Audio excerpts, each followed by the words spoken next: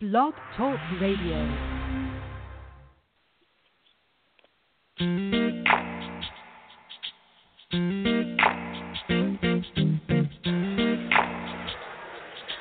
It's mine.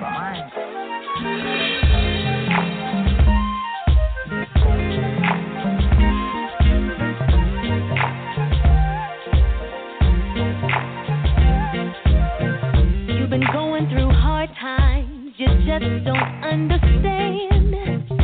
You always give to others, but no one will lend a helping hand. I've been there before, where you at, don't think that you're by yourself. Sometimes you gotta let it all out, don't leave your feelings on the shelf. You may have to cry sometimes, confused and wondering why, and you may have to hurt sometimes, but please don't throw in a towel, 'cause my God is faithful, He will hear you call, He'll be right there with you through it all. After you cry, dry your eyes, it's gonna get better.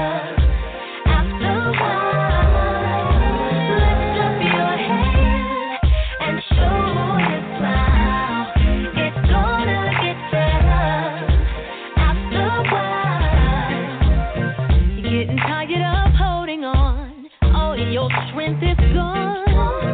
You pray, but nothing's changing. Now your hope is gone. I've been there before, so no, you're not alone. That little faith inside of you really needs time to grow. You may have to cry sometimes, confused and wondering why, and you may have to hurt sometimes, but please don't throw in a towel, 'cause my God is faithful, and He will hear you call. He'll be right there with you through it all. After you cry, dry your eyes, it's gonna get better. After a while, lift up your head and show your smile. It's gonna get better. After a while, so stick your chin up, push your shoulders back, you can take it. Walk in authority, tell yourself that you can make it. No matter what you do, no matter how you feel, He's gonna come through in time for you, so just breathe. After you cry, dry your eyes, it's gonna get better. It's gonna get better. Lift up your head and show your smile. It's gonna get better. After a while, after you cry, dry your eyes. It's gonna get better. It's gonna get better. Hey, lift up your head and show your smile. It's gonna get better. After a while.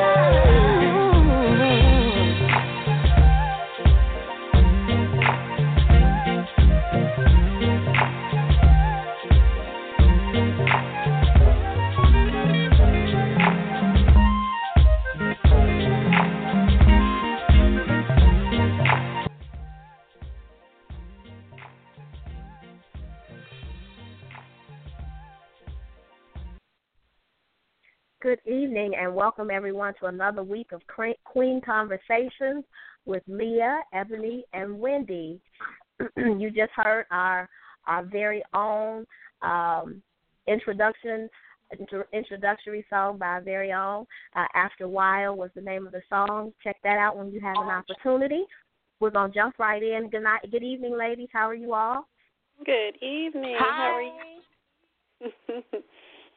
Doing good. Well, we have, yes, I'm doing well, thank you. How y'all doing? Just glad made it through Thanksgiving. Mm-hmm. Everybody made it all right? A few pounds heavier? Listen, I can't fit my pants, so that's a good sign. That means the food was good. That means the food was good. Absolutely. What did That's y'all always cook? a good thing. Well, we went out on my end, but I always cook for my own house, and I generally try to do untraditional stuff for my own house. So a bunch of stuff that was not Thanksgiving-esque, but all good. How about you, Leah? Wait, Wendy, the question is, did you get any visitors unannounced? They know better. They know better. They know better. They know better. They know better. That's so funny. No, ma'am. None of that. None of that. Well, we were in I'm glad to hear. East St. Louis. Yes, we were in East St. Louis. Actually, we had Thanksgiving in St. Louis, but we stayed on the East St. Louis side. And I tell you, 5 days off of work, thinking that I would actually rest, did not happen. We played poker the entire day, the entire night. Stayed up to about 4 in the morning every day. Got about 3 hours of sleep, but hey, it's worth it. I had a great time.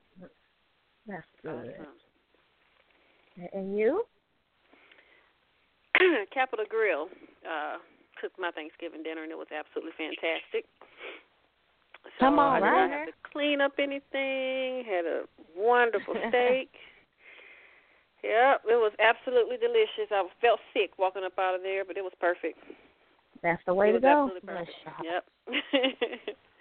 That's the way to go.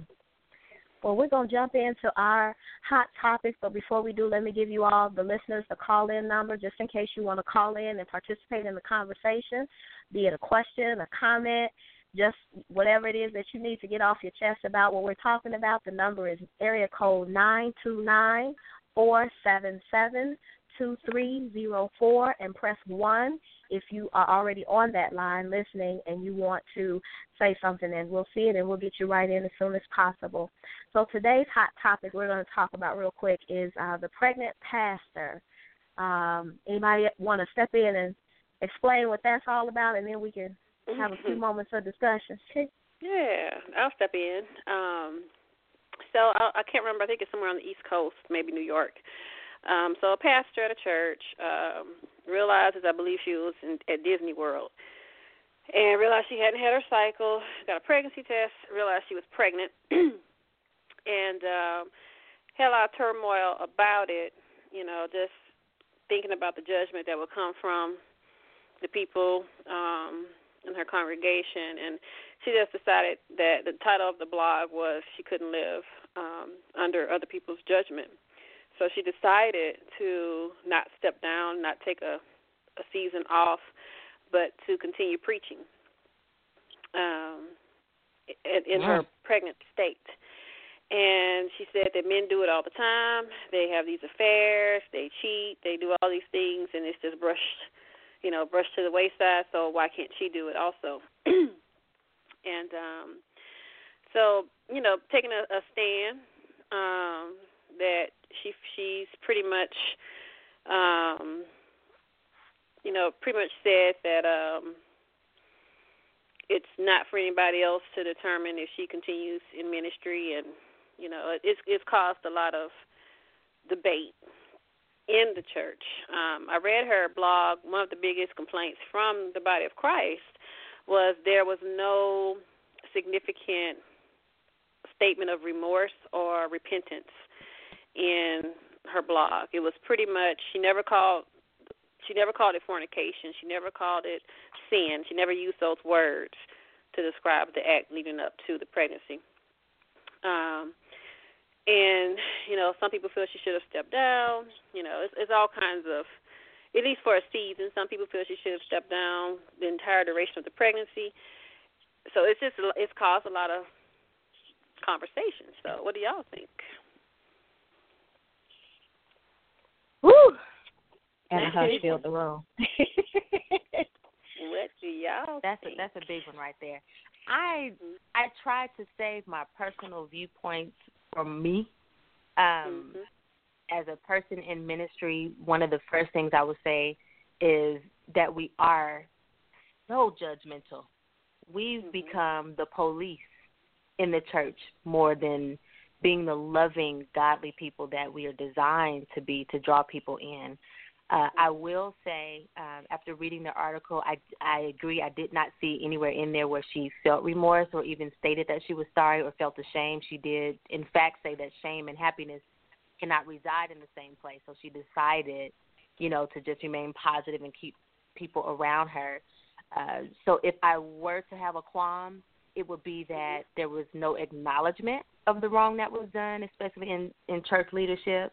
But, again, I'm not one to bash or to judge. I'm not one to condemn and say you can't, fulfill the call that God has, because that's not for me to say. What I will say is that we all should be careful of the mantle that we have.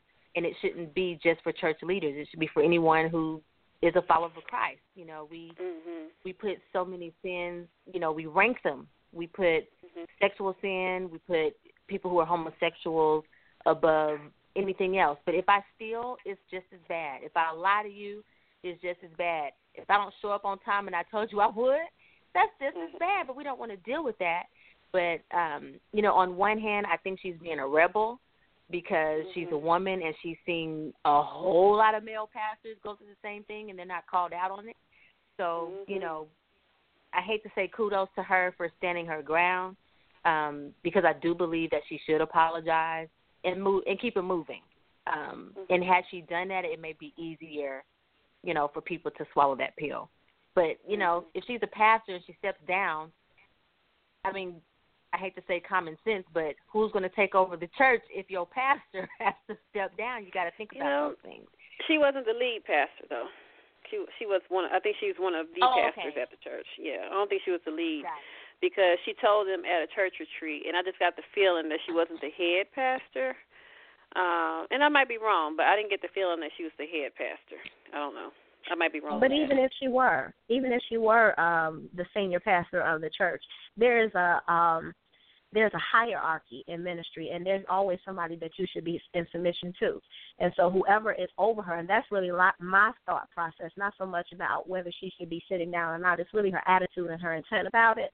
And whoever is her covering, there needs to be some conversation there to be able to discern and decipher not just what's best for her to do, but what's best for, as a person in leadership, what are you mirroring to your flock? What are you, is this going to be a hindrance to the people of God, to the people who are on the outside looking in? And not to say that it's a sitting down out of condemnation, but a sitting down out of wisdom, perhaps, for the greater good. But who's the greater good? Who's the greater good? The question then becomes, if she's sitting down for the greater good, who's the greater good? Is it for people to not condemn? It's not even about condemnation. I don't necessarily think, it talks about if your eye offends you, pluck it out.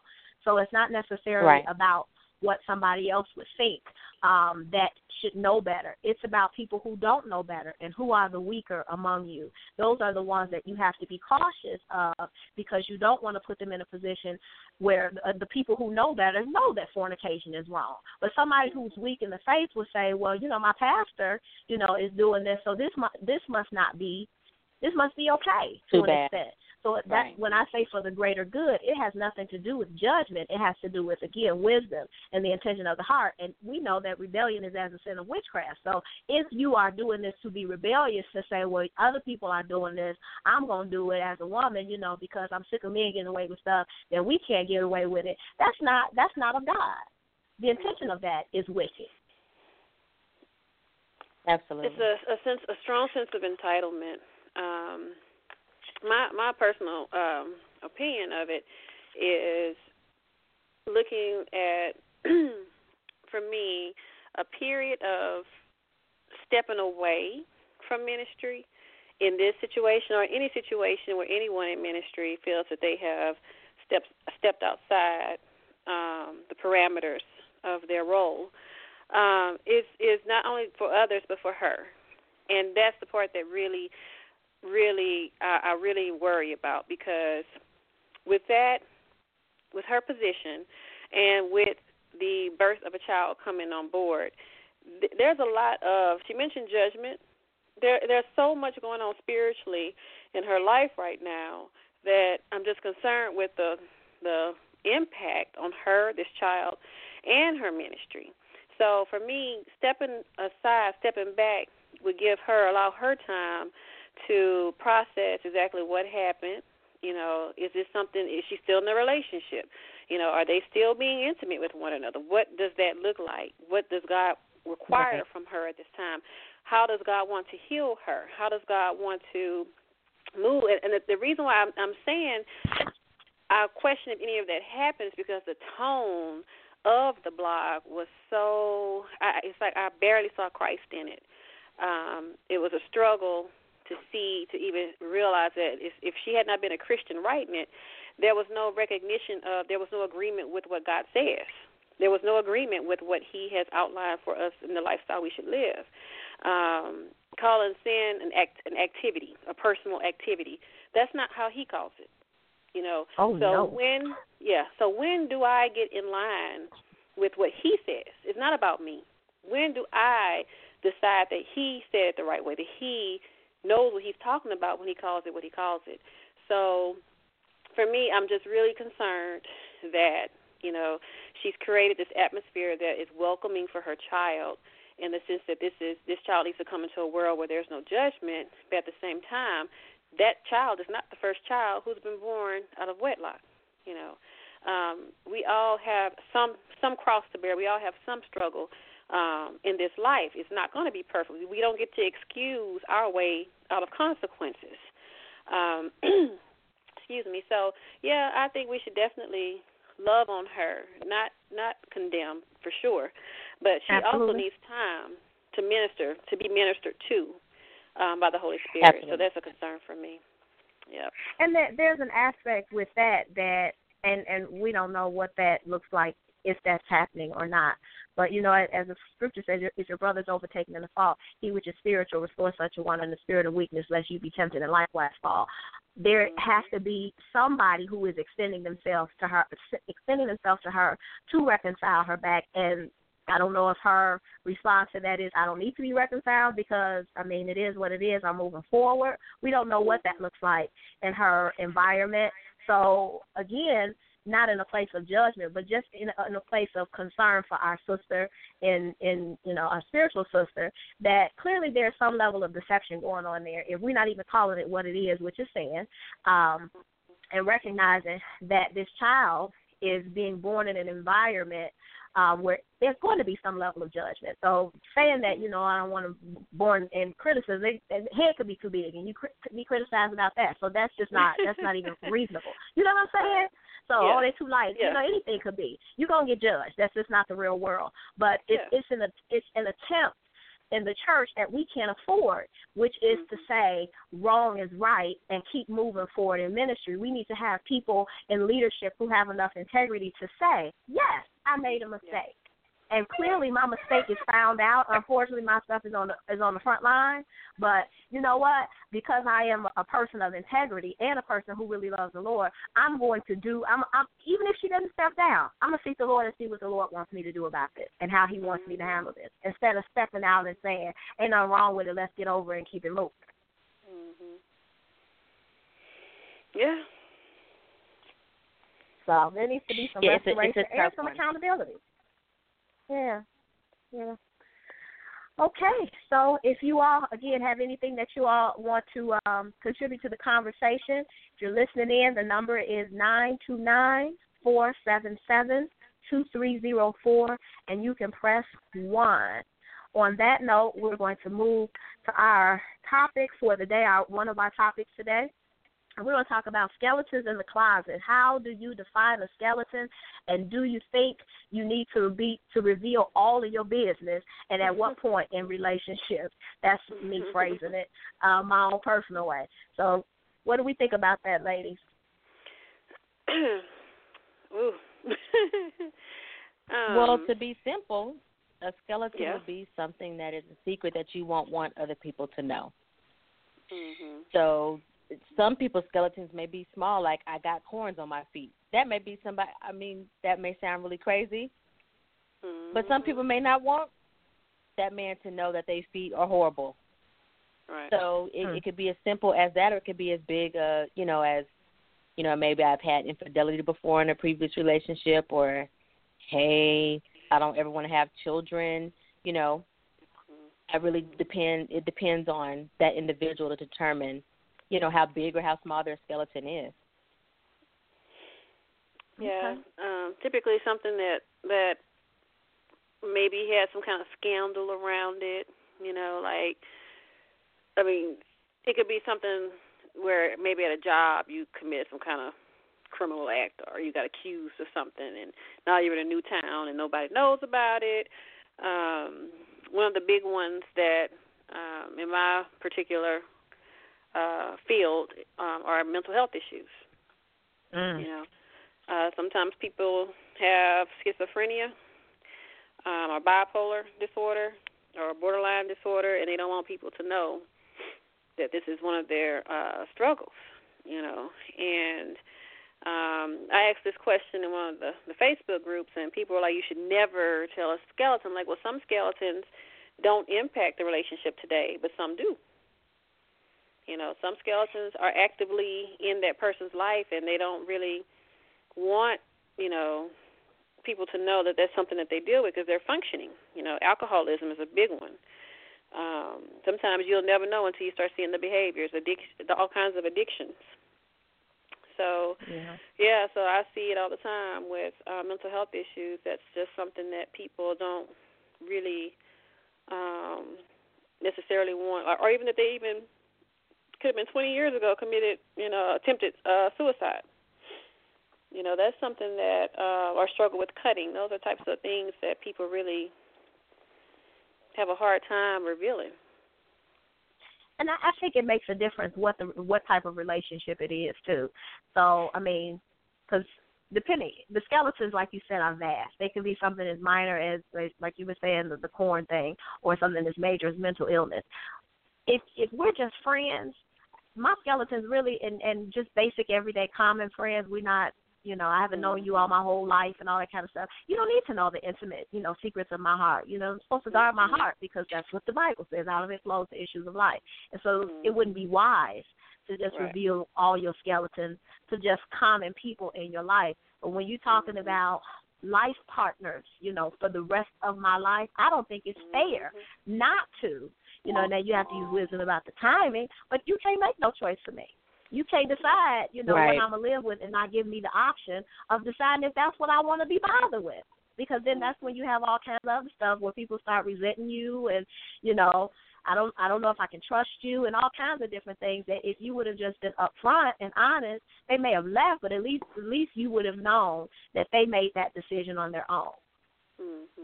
I don't think it's fair to make that decision for anybody. I agree. Yeah. But what are some skeletons that people may be afraid to say early on, knowing that if they told them, then there would be no relationship?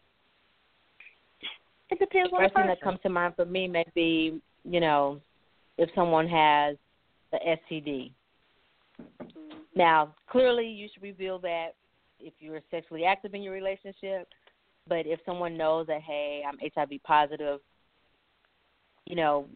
is that something that you believe it should be said up front, or when a relationship is, going to take its course? Personally, with something like HIV, I would there are two different types of people. Some people, everybody knows their status, and they don't care. They use it as a platform to help others. But then others who haven't come out the closet about it yet, I would not just, when I meet somebody, tell them positive. It would have to, be some ground covered, definitely before we made any type of physical contact, I would have to say something. But prior to that, no, I couldn't just open it up with that. Because if you're not out of the closet, every time you tell somebody, you're risking that revelation being made by those people without your approval, Right. And so some people may use that as fodder to control that person if they're not, if they don't have the person's good intentions in mind. But ultimately, yeah, with things like that are going to impact the relationship now, that would definitely be something, you know, it depends on the person. If it's a platform, they're going to know up front. But if not, I'm waiting. I am waiting. What about I think children? I think any skeleton that may alter somebody's life, health, lifestyle, anything like that of great importance, you should be told that from the beginning. And if you are dating somebody that you don't trust that much to be able to tell them that, you probably shouldn't be dating them, because you don't have the right, again, to have somebody be put in a position that they didn't choose. You know, and not just about the sexual stuff, the STD thing, but if, you know, deal breakers like the not wanting children thing, or, you know, for me, my personal thing up front, I tell you, I am abstinent. If you are not interested in living that lifestyle, I understand. Don't worry about it. You can run away now. I'm fine with that. But I don't feel like it's fair to get you used to me, comfortable with me, liking and enjoying me, and your lifestyle is such that you think, okay, after a period of time, when I start getting tingly, I'm going to be able to move in, and she going to knock me in my face.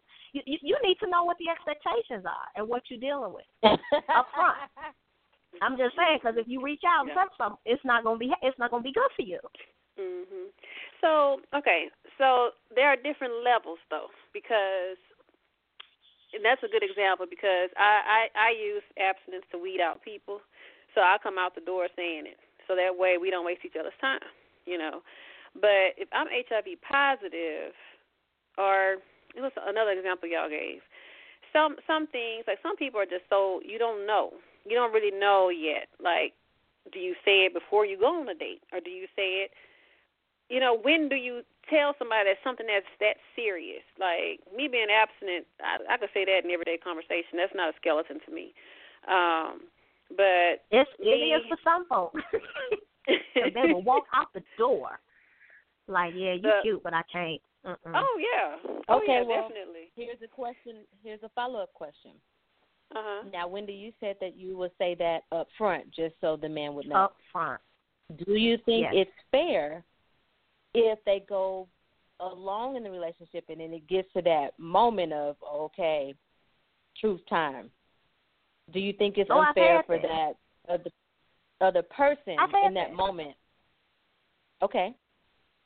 And so what do you mean? with that, I mean, I dated this guy for 6 months. And told him, and when I say from the beginning, I don't mean I just meet you and I'm like, oh, by the way, I'm abstinent before I give you my phone number. I'm not saying that.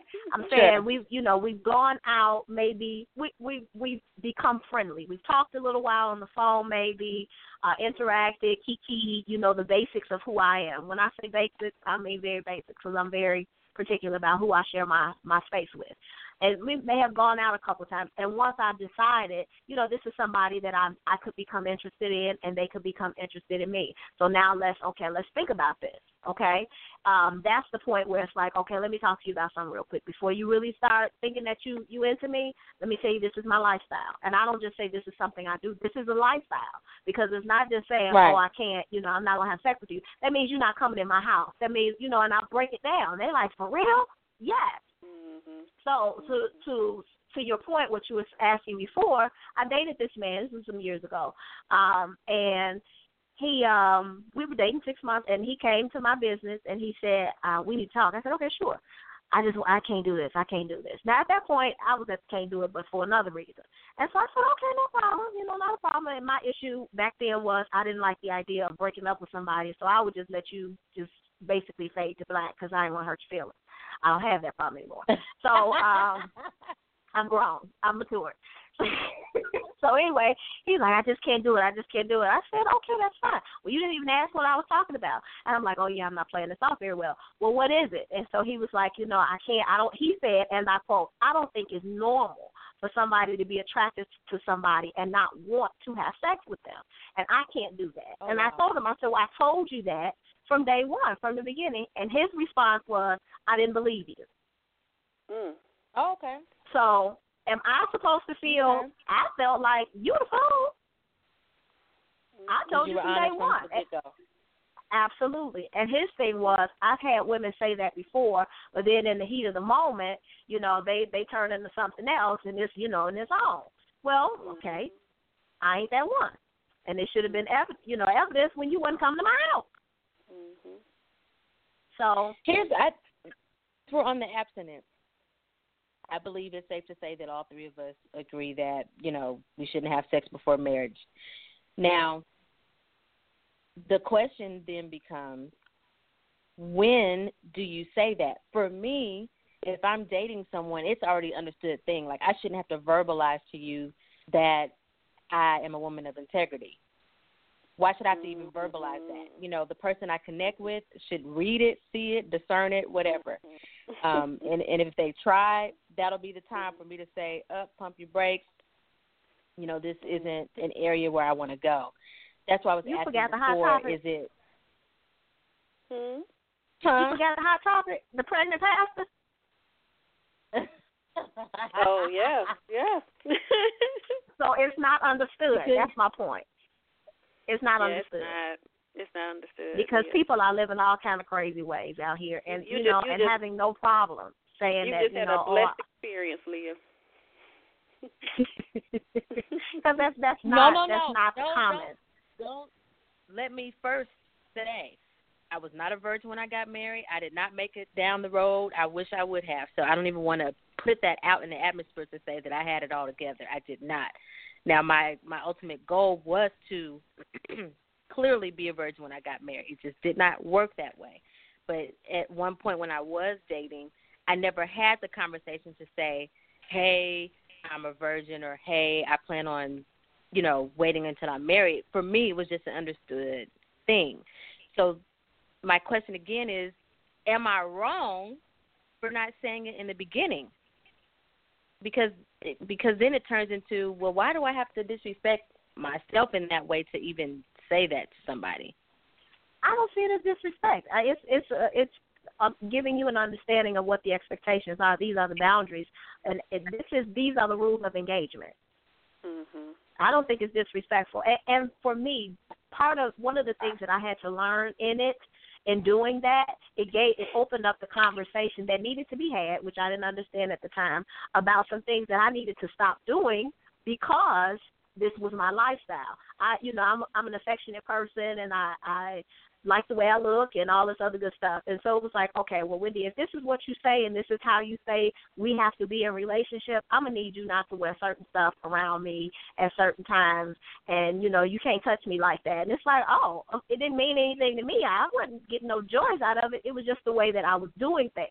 And so it opened up the door to be able to say, if this is what you say it takes to deal, to have a relationship with you, that's fine. I'm going to go along with it.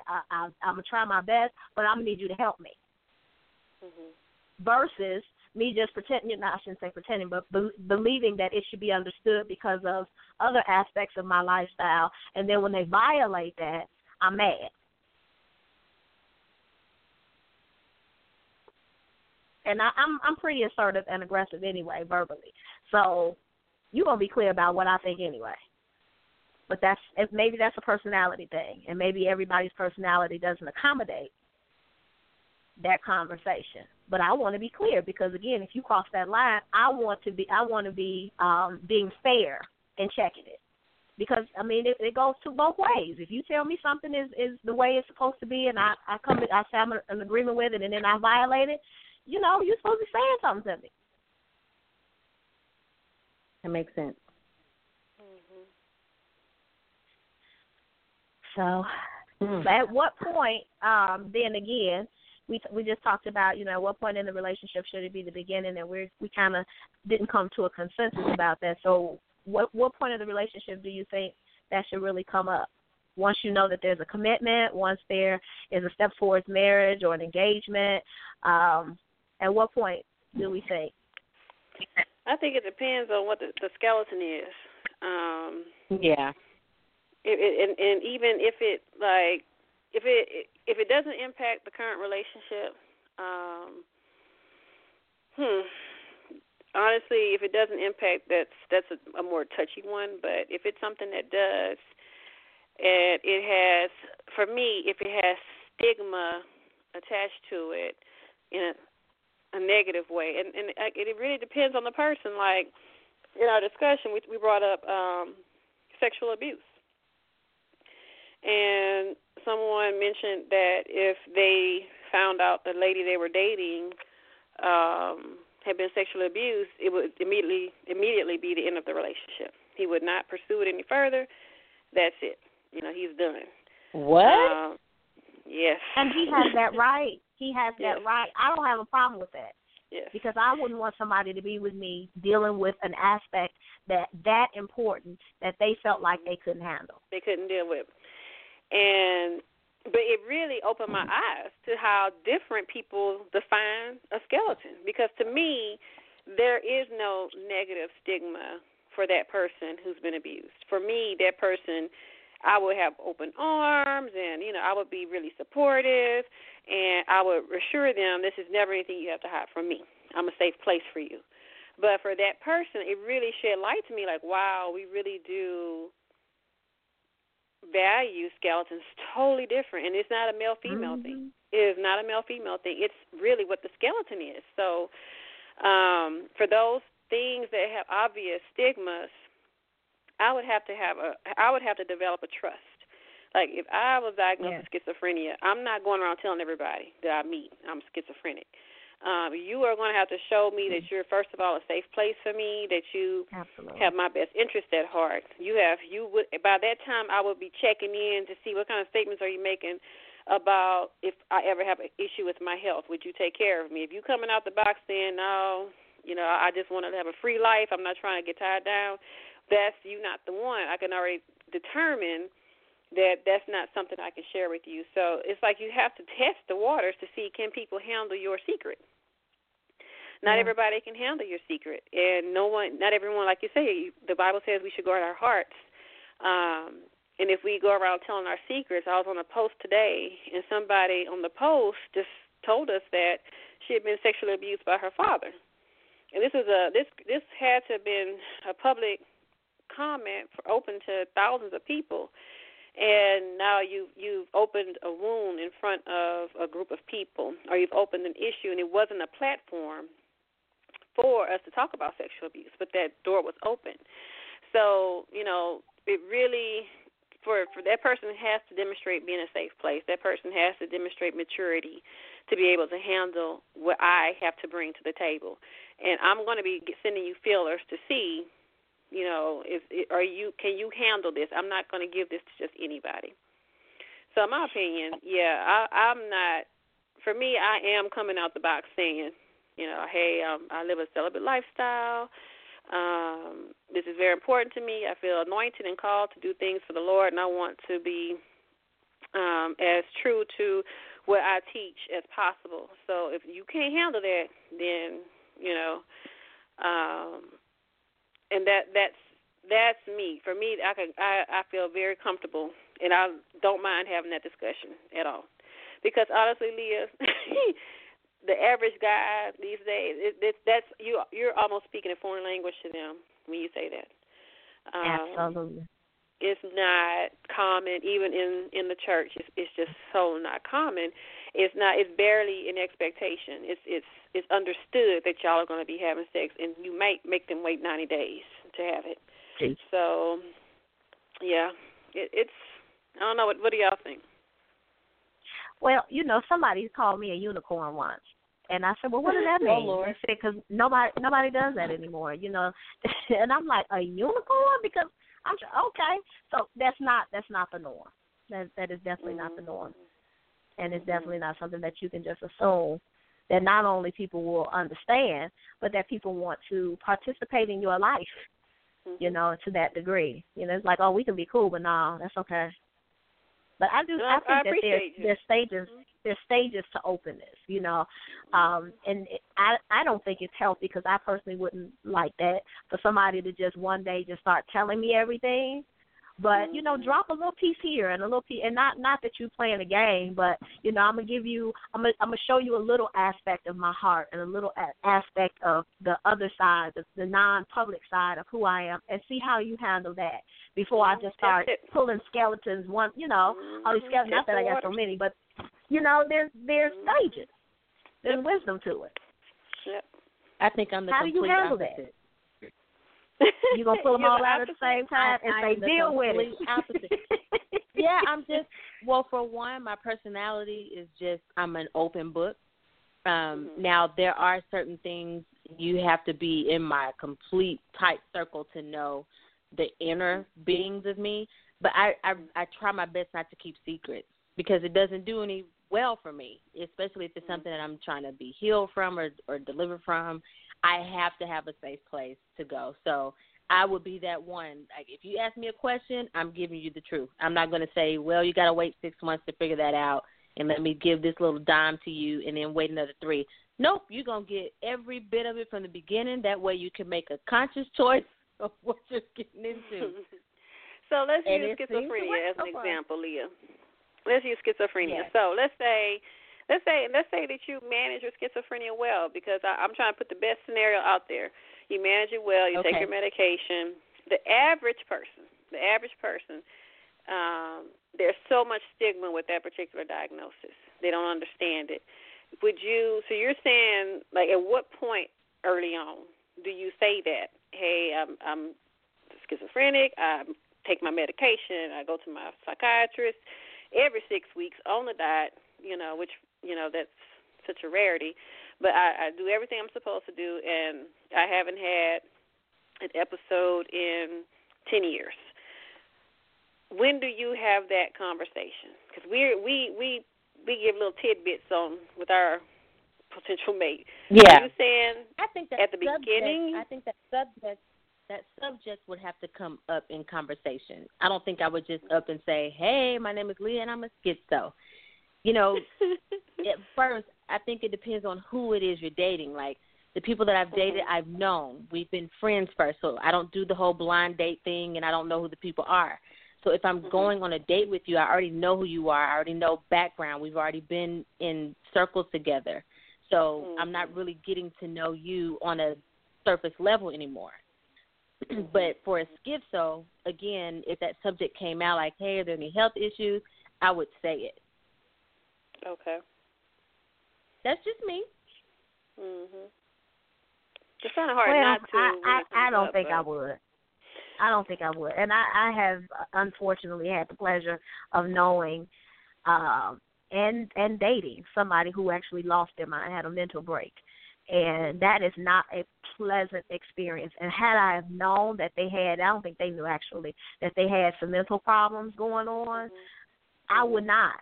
Because that is a huge commitment, and a whole other lifestyle, and to an extent, you're kind of like a parent because you helping them manage a disease. Tell me from day one so I can tell you I'll be praying for you from the corner because I'm out. And that's the part that breaks my heart, especially with that population, because it's like, when do they get a chance for love? Like, at what point? He got married. He got married. So it's like I wonder. He got married. It's like I wonder with, and I applaud people because, like, I went to this AA chip ceremony last weekend, and one of the speakers there, she's HIV positive, and she introduced her partner, and I applaud him for sticking with this woman because this woman was absolutely phenomenal. But the average person would have been like, well, HIV, peace, I'm out of here, So it's like, at what point do they say, this is what's going on with me, but I need you to get to know me first and know that I'm worth you risking whatever it is you have to risk to be with me. She deserves love. The schizophrenic deserves love. When do they? I mean, to me, if I were in their shoes, you would have to build a relationship with me before I tell you, because I need you to know that I'm a great person. And I just happen to have HIV. Or I just that happen ain't to no be happen to have. That's a life. That's a serious life. And I think you have to have the grace for certain things. And if you don't have that, you should not be forced into a life that you don't have what it takes to do well. And You're that's right. what I You're say right when I about mean, you know what I mean? You everybody got their stuff, and even if it's not something as drastic as that, I am a trip and a half. I will be the first to say, Windi, is complicated. However, somebody is anointed for all of this over here, and if that's not you, step out the way. But I want you to have the opportunity to come into agreement and say, you know what, I'm ready for this challenge. I was born for this, because that's my prayer for myself. God, send the one that when you created him, you knew he wasn't going to be right without me, and vice versa. So I don't think, whatever your particular skeleton is, there's somebody somewhere. My dad always says every pot has a lid. There's somebody that's anointed and graced and has the skill set, mentally, emotionally, financially, et cetera, to deal with all your skeletons. But you, in the weeding process of discovering who that is, you have to be honest and tell people what's really going on. Yeah, I do. I definitely believe that honesty, there is a place for honesty. I think you brought up another topic that I think we should talk about in the future, and that is there a lid for every pot? You know, I tend to be on the probably the more pessimistic side. I don't believe there's a lid for every pot. It might be a puppy. That might be your lid. It might be a puppy. A puppy. A what? A dog. A cat. It doesn't have to be somebody of the opposite sex, but we were born for companionship, and everybody was not born for marriage. So it doesn't mean that you have somebody. It may be somebody out there for you, and it may be a whole other lifestyle that, you know, it may be a dog, you know, who's to say? But somebody is anointed to deal with you, to companion your life. I'm just saying, but go ahead. Hilarious. Yeah, so, yeah, I definitely believe I have a friend who, I based this question off of a friend who this happened to. She was not told that her husband was schizophrenic until after they were married. And the way she found out, he stopped taking his medication so he could perform sexually. So, of course, he ended up having an episode, and she couldn't figure out what was happening to him. And so that's how she found out that he was schizophrenic. So, wow. Yeah, I mean, that's very, very sad. So, it just made me wonder, when should he have told her? He should have told her for sure. I think we all agree on that. He should definitely have told her that. But obviously he didn't trust her enough to handle the condition, and of course they're not married anymore. So I mean, it was immediate. You have the one who says, well, did she ever love him? Why did she leave? But that's a huge deception. That is a major deception. Come on, somebody. And that is enough. Yeah, I think that is enough. I think at the end of the day, there are so many scenarios we can give for skeletons. It could be, I don't ever want to be married. Or, like we said, the simple things like corns on our toes. You just have to know you. You have to know what you can handle and what you can't, and what you expect out of other people.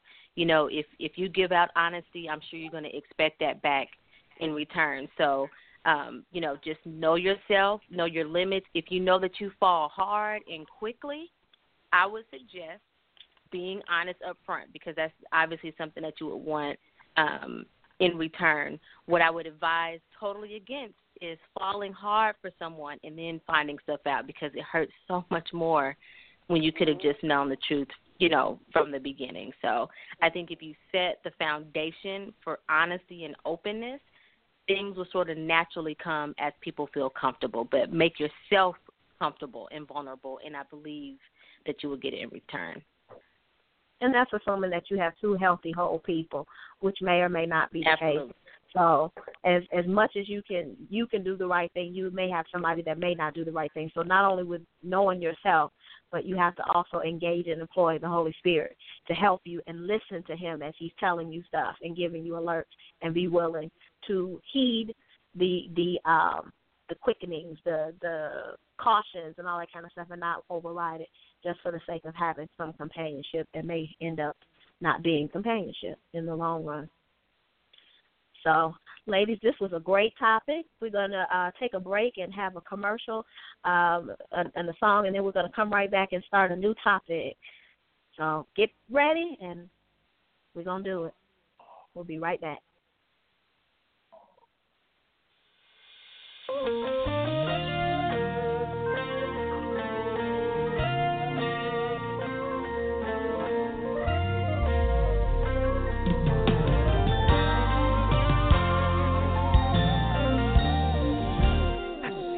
had a bad report. You were all alone, no one there to support.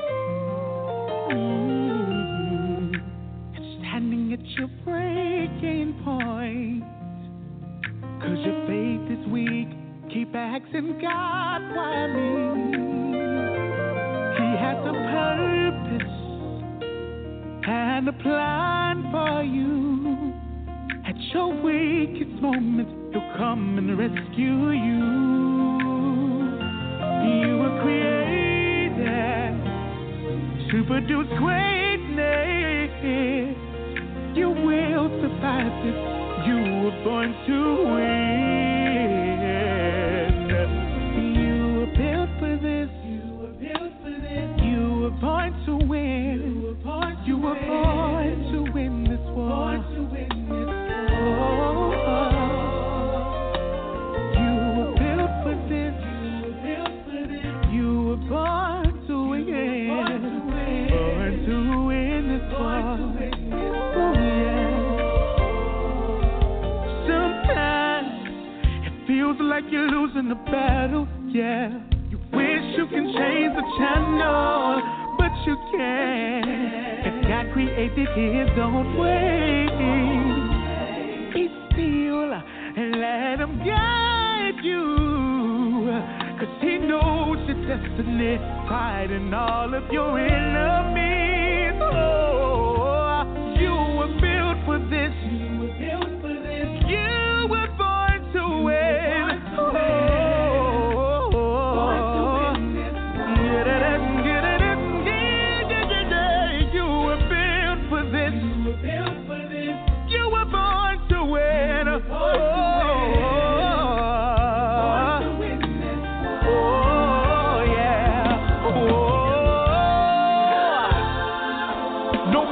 You're going through, and no matter what you're facing, I come to let you know that God is going to see you through every situation.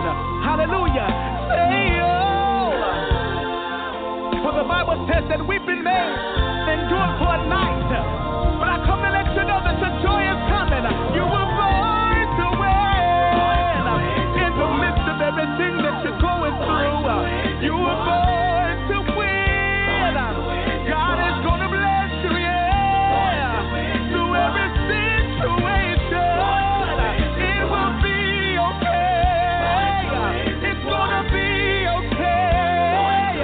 You are going to win. I said you shall live and not die. I said you shall be the head. Hey, ain't no good thing.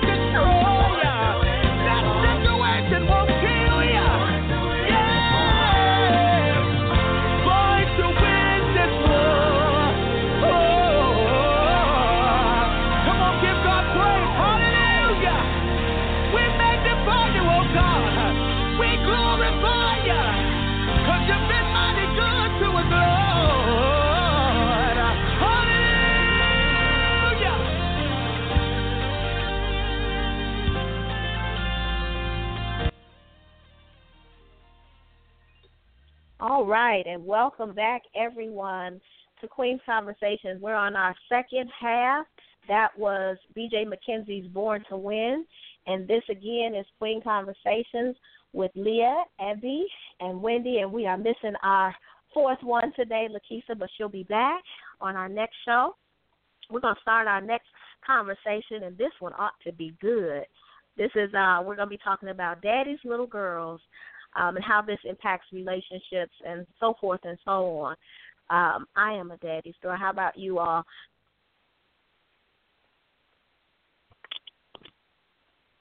Well, I'm not a daddy's girl.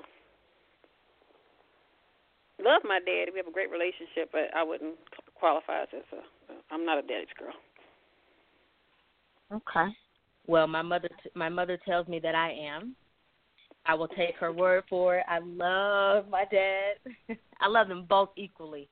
Me and my dad, though, we have a very, very special bond. And I always say, before I got on this thing, was thinking I didn't want children, that if I had children, I wanted a daughter because I think every little girl and young lady deserves to have that experience, because it is an experience to feel like if nobody else in the world absolutely adores you, your dad does. And I think that is what the epitome of a daddy's little girl feels. You feel like if nobody else in the world likes you, your dad loves you and thinks you the bomb.com. So that's right. I think it's a wonderful thing. How do you think it impacts your relationships to be a daddy's girl? I think it's a catch-22, because if you're raised in the home with your dad, you see the good, the bad, the ugly. You pick up on hopefully all the good traits. For me, I patterned who I would date after him. Mm-hmm. He was pretty, besides Jesus, he was my guiding post, because he showed me, how to treat a lady, what godliness looked like, timeliness, how to balance a checkbook. I mean, pretty much everything that I saw a male do is what I looked for in the male. Now, I will say that it brought about some false expectations, because I thought, hey, if my dad could do it, you should be able to do it. My dad, I was one of those, my dad does this, and, he raised me to be this way. And so, there was a little bit of resentment with some of the people that I've dated. But it was, when you have that milestone, it's like, it's hard to not get that, because you've seen it. So you know that someone out there could be like your dad. Mm-hmm. I never wanted anybody like my dad, even though I think he is the most specialist ever, in so many different directions that could go. But I think more so, I mean, he's a cool dude, but we're too much alike, and I don't want another me. But what I took from being a daddy's girl were the lessons for life for myself. So I learned kind of sort of what men like and what turns men off, and different things like that, and not just what my dad liked and things like. But my dad talks a lot if you listen, and so it was things that he would say, like little tidbits that I never forgot. Like he would say, for holidays, and I think I mentioned this before, always make sure you cook for your own house, because your husband never wants to be subject to eating somebody else's cooking. If, he knows he can always come home and he's going to have food at his own house, it's comforting for a man. So things like that. And then my dad is very crass, like his daughter, and he would say stuff like, men are real easy. You treat them like a baby. You keep them fed, clothed, and warm, and they all right. And then he broke down what that meant. And it's like, oh, okay. So I think I took more of that, right, from being a daddy's girl, more so than expecting somebody else to be like him, because he's too much sometimes, just like me. So it's like, oh, no, two of us in the household, we weigh each other out. I need some stability. Right. I need somebody that, the opposite of me. I don't need nothing me, because I would wear me out. I would.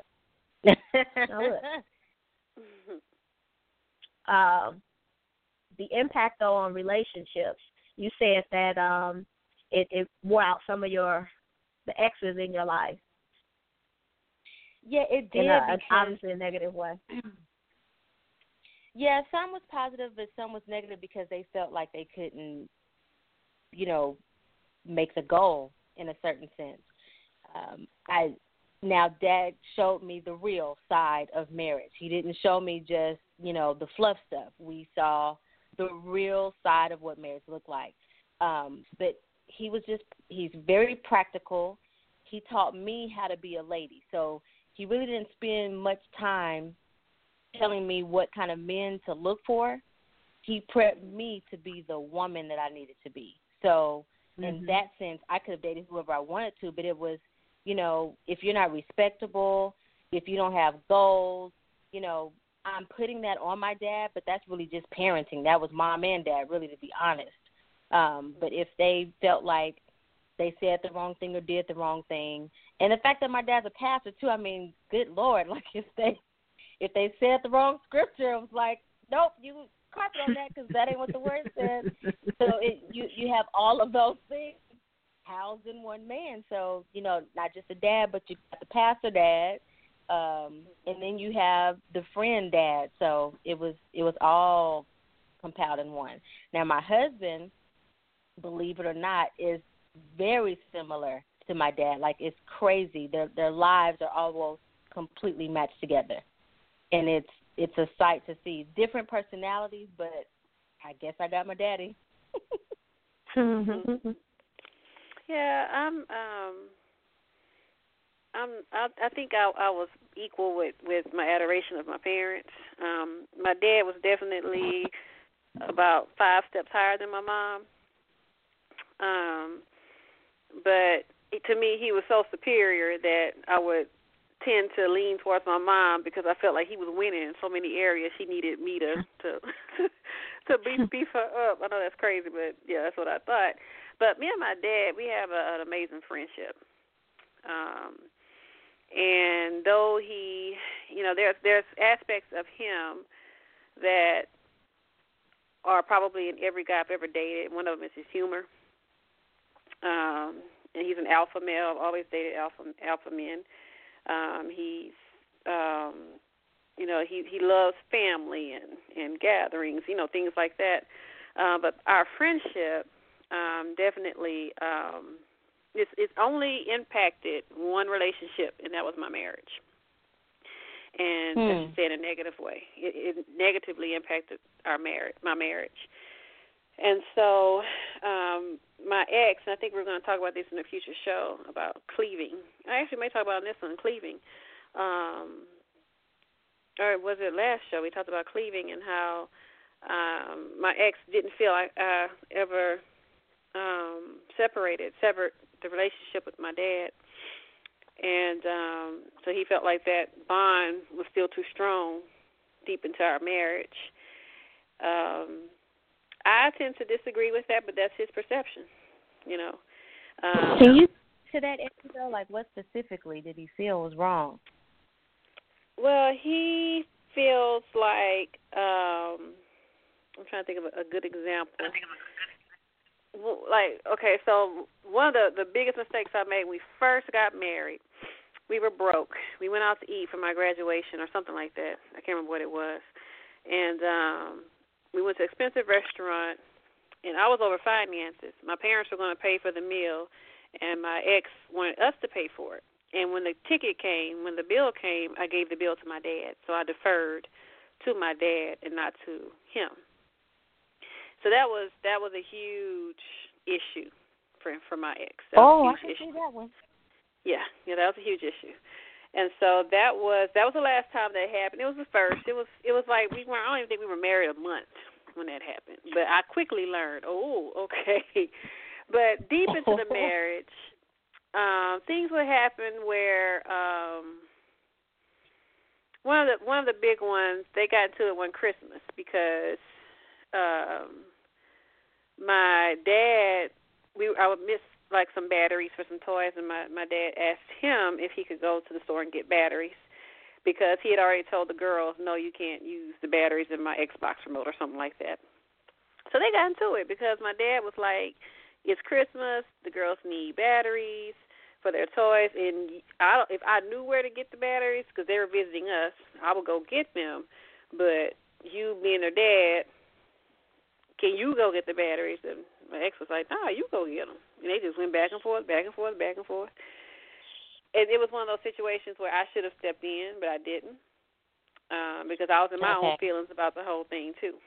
I'm over there mad, too, you know.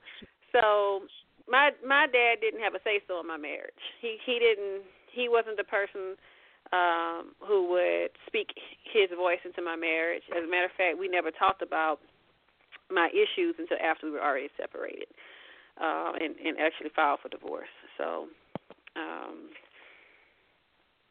so they didn't get along, but that was the only relationship I've ever had where my partner did not get along with my dad, and it was the most critical relationship. So it's very interesting. And I think that's a transition that we don't generally have the opportunity to prepare for, is the going from dating, the covering of your father to the covering of your husband, because that is such a huge transition. And it's like flipping, you expect it to flip a light switch, but there has to be somebody who helps you, And I know maybe about 2 years ago or so, I started paying attention. My dad and I used to talk every morning on the way to work, and I started paying attention to just the amount that his voice, not just what he said, but how much his voice made a difference in my mind and in my life. And it's like, okay, well, Windi, he's not always going to be your covering. So you have to start pulling back a little bit and recognize that this at some point is going to be an issue. So in the process, I had to start preparing myself, and I really think that, he probably started feeling the same thing, because I started seeing both of us pull back. And it wasn't just for me, for my future, but I was too much, and not that I've ever made any comments about his marriage or anything like that, because I wouldn't do that. But I knew too much. And there were some boundary issues because we were just too close. And so somebody has to have some wisdom, start transitioning daughters and fathers into the new territory, because that's a new territory. And I don't think that I think we think about it, but I don't think it's thought about on the father's end, the effect that it has on them. You were their knight in shining armor. My dad used to say that he swears he still has an S on his chest somewhere, and he swears it doesn't mean stupid. He says it's Superman, but whatever. Nevertheless, that's a transition from you being the best man I've ever met in my life, who's always, been my number one, to now you got to take a back seat to my new number one. That starts, I think, a little earlier than what we, And now, we talk maybe once or twice a week, so. It's definitely an active process, because I've never been one. My mom wants me to talk to her every day. My dad, I would go through periods of time where we would talk every day. Like when he was first diagnosed with cancer, we literally talked on my lunch break every single day. I was pregnant. He had cancer. We kind of needed each other during that season. But it's something that I was very mindful of. But at the same time, it was more about the quality of my marriage than it was a reflection of my relationship with my father in this particular situation. But I definitely can see how there is no talk, there's no discussion for this in the body. There's no one really helping to make that transition and bringing things aware, other than monitor, your interactions with your family in general. Right. How much input they take into your marriage. I think we make a misconception that fathering continues until you're married off, when in actuality, parenting itself really dies down when you become an adult. That's the way I was raised. Once we got out of that house, it was come back to visit. Do not come back to stay. I will be here to help you and support you, and if you need me, I'm here. But my parenting is over. And so it was an easier transition for me before I got married. And then my dad had a conversation with me to really put the casket in the grave to say, you are my friend now. I will always be your friend. Like, my parenting days are over. Call me if you need me. But he made it a point to say, he would never step in my marriage, which neither of my parents, I think we talked about that last show. There's a boundary set to where I never have to worry about putting my father first or, above my husband's place, because it was there from the very beginning. It was an understood thing. But there's children need to be parented, but adults need to be coached. And so there is a value in having your parents available to coach you through certain situations. Now, that may not be applicable for your everyday life, but, it's like, you've already done this, and some of the stuff you've done well, and some of it not so much, So, right. you have some value in that. But for our listeners, if you want to call in and contribute to the conversation, again, the number is 929-477-2304, and press 1 if you want to, again, step up and say something and add to the conversation. So, yeah, but there's some value in the coaching. But the parenting, again, that's for kids. And if you don't consider yourself to be a kid, then that part is over. Right. That part is over. So. Yeah, but I do, Ebby, I agree with you. I don't think that that's a conversation that we have, especially for fathers especially. When do you cut it off? Because, I don't think any father wants to see their daughters especially mistreated, even if you're married. So, there may be some who don't know how to keep that boundary and allow life to happen in that person's household. I think it'll be a very good thing to do. But shout out to the fathers, though, like the real daddies who's in these children's lives, because we hear so much about, fatherless homes. We do know that there's an epidemic, but, for us to be on this call to actually talk about our fathers being present in our lives is such a tremendous blessing. So anyone out there who, has a wonderful father, let's not wait till Father's Day to honor them. We can honor them through our lives every day. So shout out to my daddy. I love him. And shout out to all the good daddies out there. Yes, they are priceless, and they make a mark on our lives that truly cannot be erased. So we do appreciate them and love them dearly. But I do have a question, though, along with this particular topic. So if you were in a situation like you spoke of with your dad and your former husband, and somebody had to get put out, who was going to go? Woo!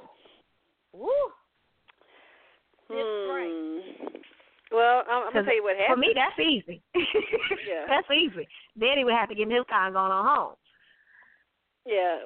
What ended up happening was my ex just left. He wasn't put out, but he left because he was frustrated. And actually for a while before that, he just stopped coming around when my family came in town in general because he and my dad just didn't get along.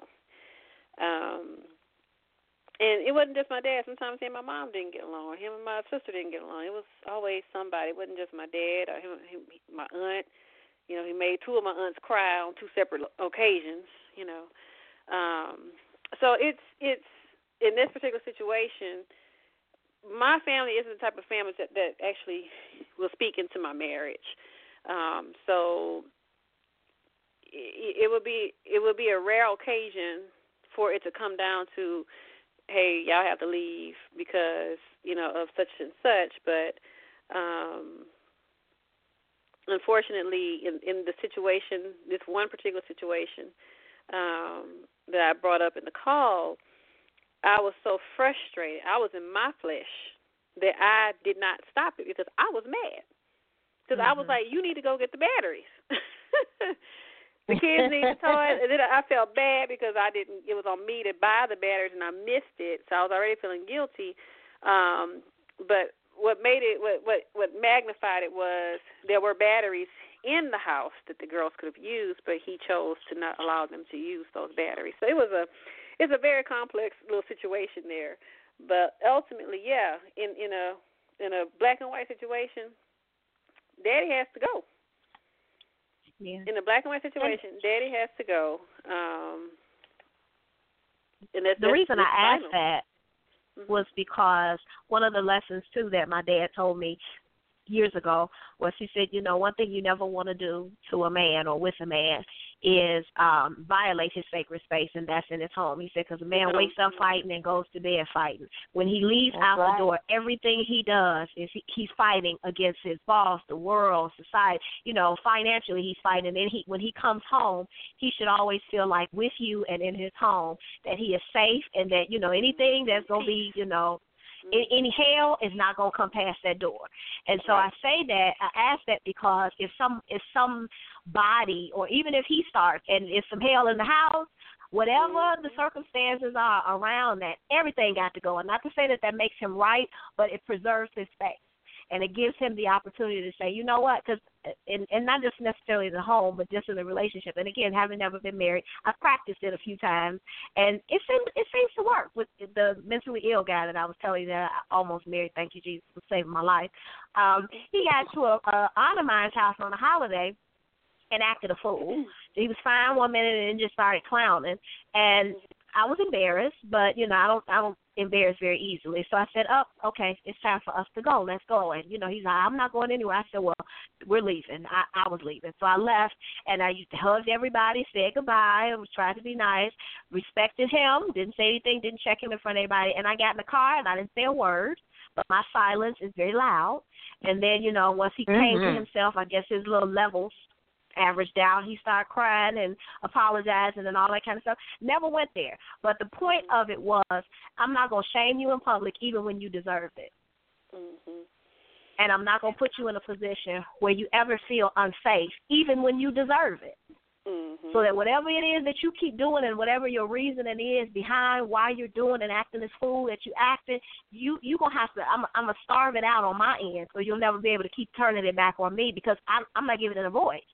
And you're going to have to deal with you. Yeah. And I'm preserving the safety of this space in the process. And that's a hard discipline for us, because, we have plenty to say. Oh, yeah, that's a whole other topic in itself, how to shut your mouth. The power of hush.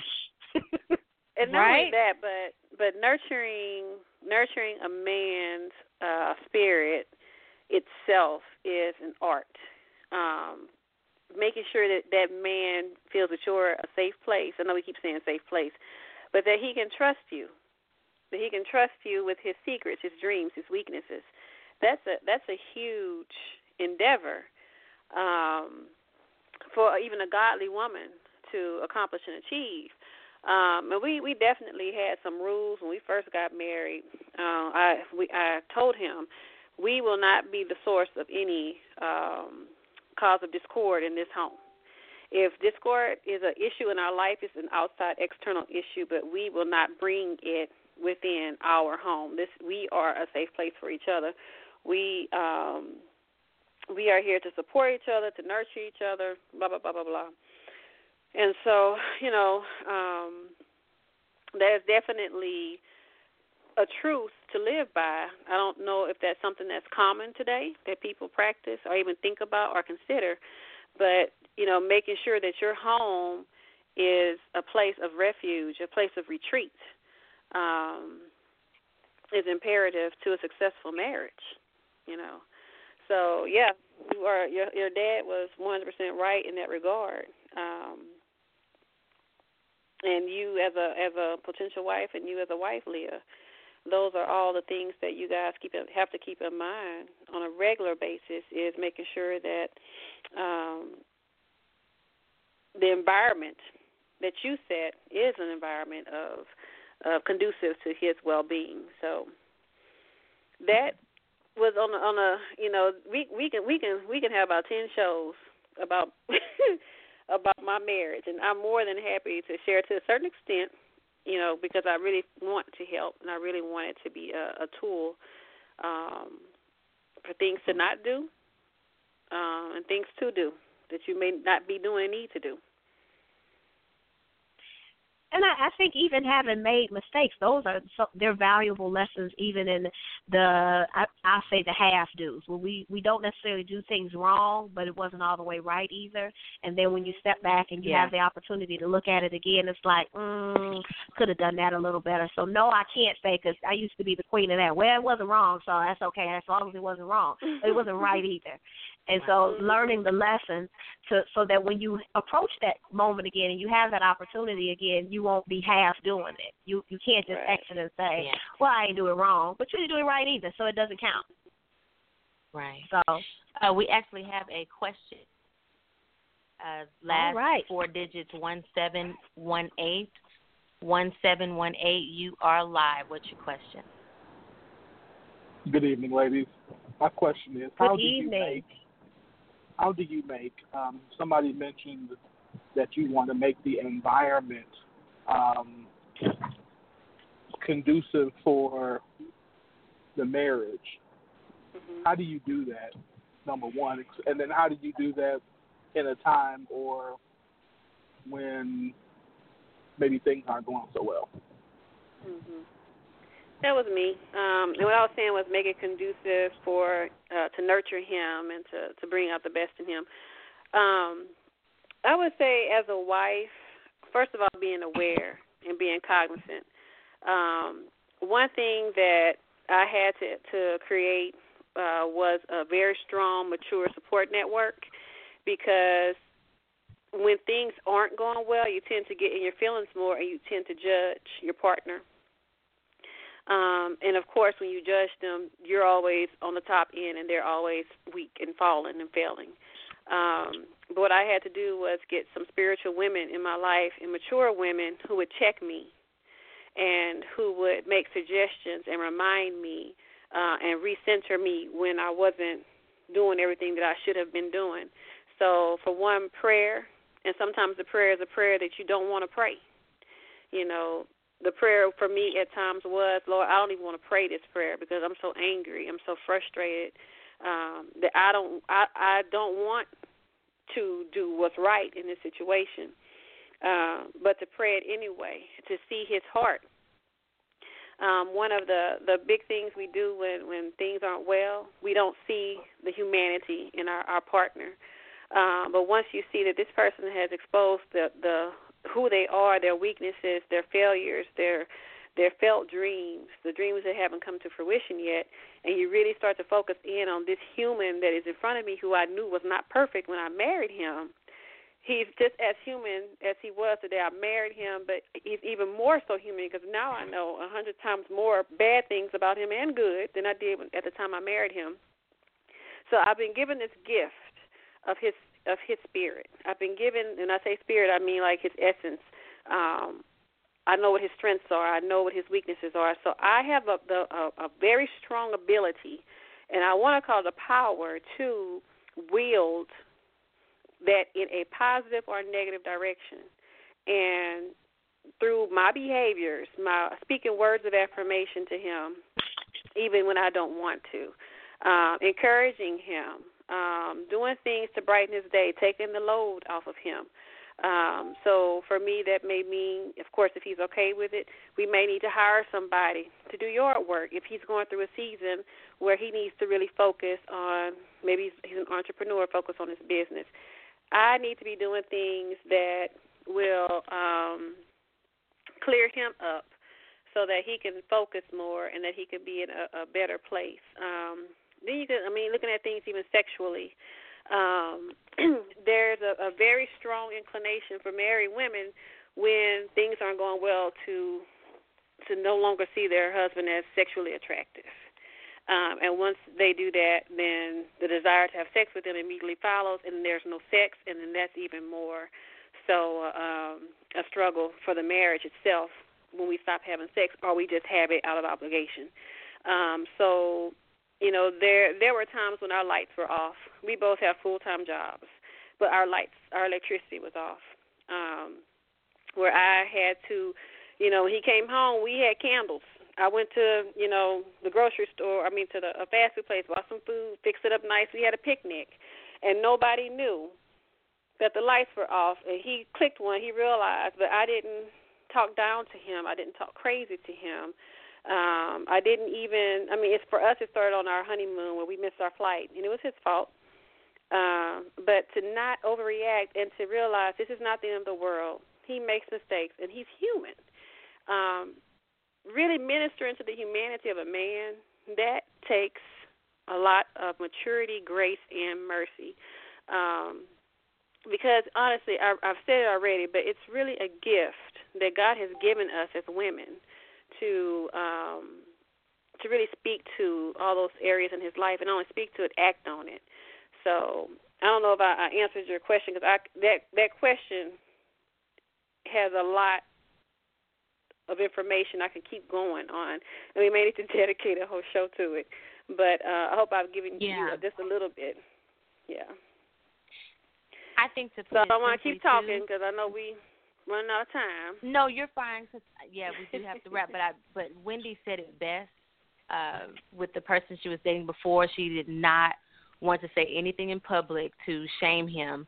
I think when we transfer that to our home, it makes such a big difference. One thing that I'm still learning, because I'm sort of new in this marriage, just 5 years in, is that if I create a safe space of, allowing him to feel like the king of the home and shutting my mouth, if I want to say something, just shutting up, because 9 times out of 10, they're going to know when they did wrong, or they're going to know that they tried to do the right thing and it just didn't work out at the time. So the last thing I want to do is make it worse by opening my mouth and saying something. So the best way to have an environment is simply to be quiet and just allow, the man to have the space they need. Mm-hmm. And to wrap the question up, I'll just say, as you were saying, make the environment conducive, then naturally, spiritually, and all other matters. Employ balance, communicate responsibly, question, and answer the question, do I really need to say this right now? It's not just do I need to say it, but do I need to say it right now? And then do what you do well, whatever feeds your mate spiritually and naturally, employ that on a regular basis. If that means you cook well and that's something that he enjoys, do that. If that means you clean well and that is, helps his mental state stay in order, do that. But contribute what you have to contribute and do it well. Do it in balance. Pray for him. Pray for yourself. Pray for your environment. And that's my addition to that comment. So we're going to do our last words. Any of you have anything that you need to say? Thank you, by the way, caller. We appreciate your question. It was a wonderful question. Anything that you ladies want to say as a final word? Or motivation? Well, I always have a wonderful time with you ladies. Time goes by so fast on these shows. Doesn't it? Yes, it does. To wrap up, I'm going to go back to the skeletons topic.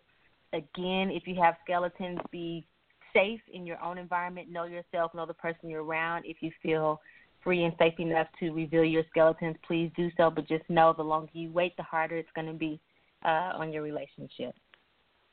Awesome. Mm-hmm. And I'll just say as a wrap up, to just guard your heart, protect your heart, use wisdom in everything you do. Don't be a people pleaser, but do what brings God glory, and everything will work out. Awesome. And my final word will be learn from every situation. Even if you bump your head, know not to do that. Hit that wall again the same way the second time and learn something and move forward with it in a positive way. But we thank you all for listening in and joining in on this week's Queen Conversation. We will be back in 2 weeks for wonderful conversation, more great topics, and we appreciate you, and we look forward to another week with you all again. Have a wonderful week, everybody. Have a wonderful week.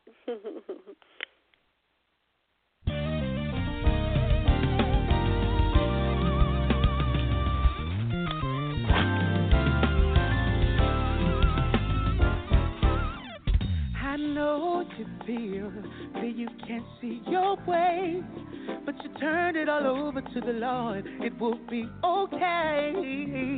Keep smiling now. It won't last always. You have endured the test. Believe and have the faith every day. But I keep smiling. I know that trouble don't last always, but I keep smiling. Every day I'm gonna be a good day.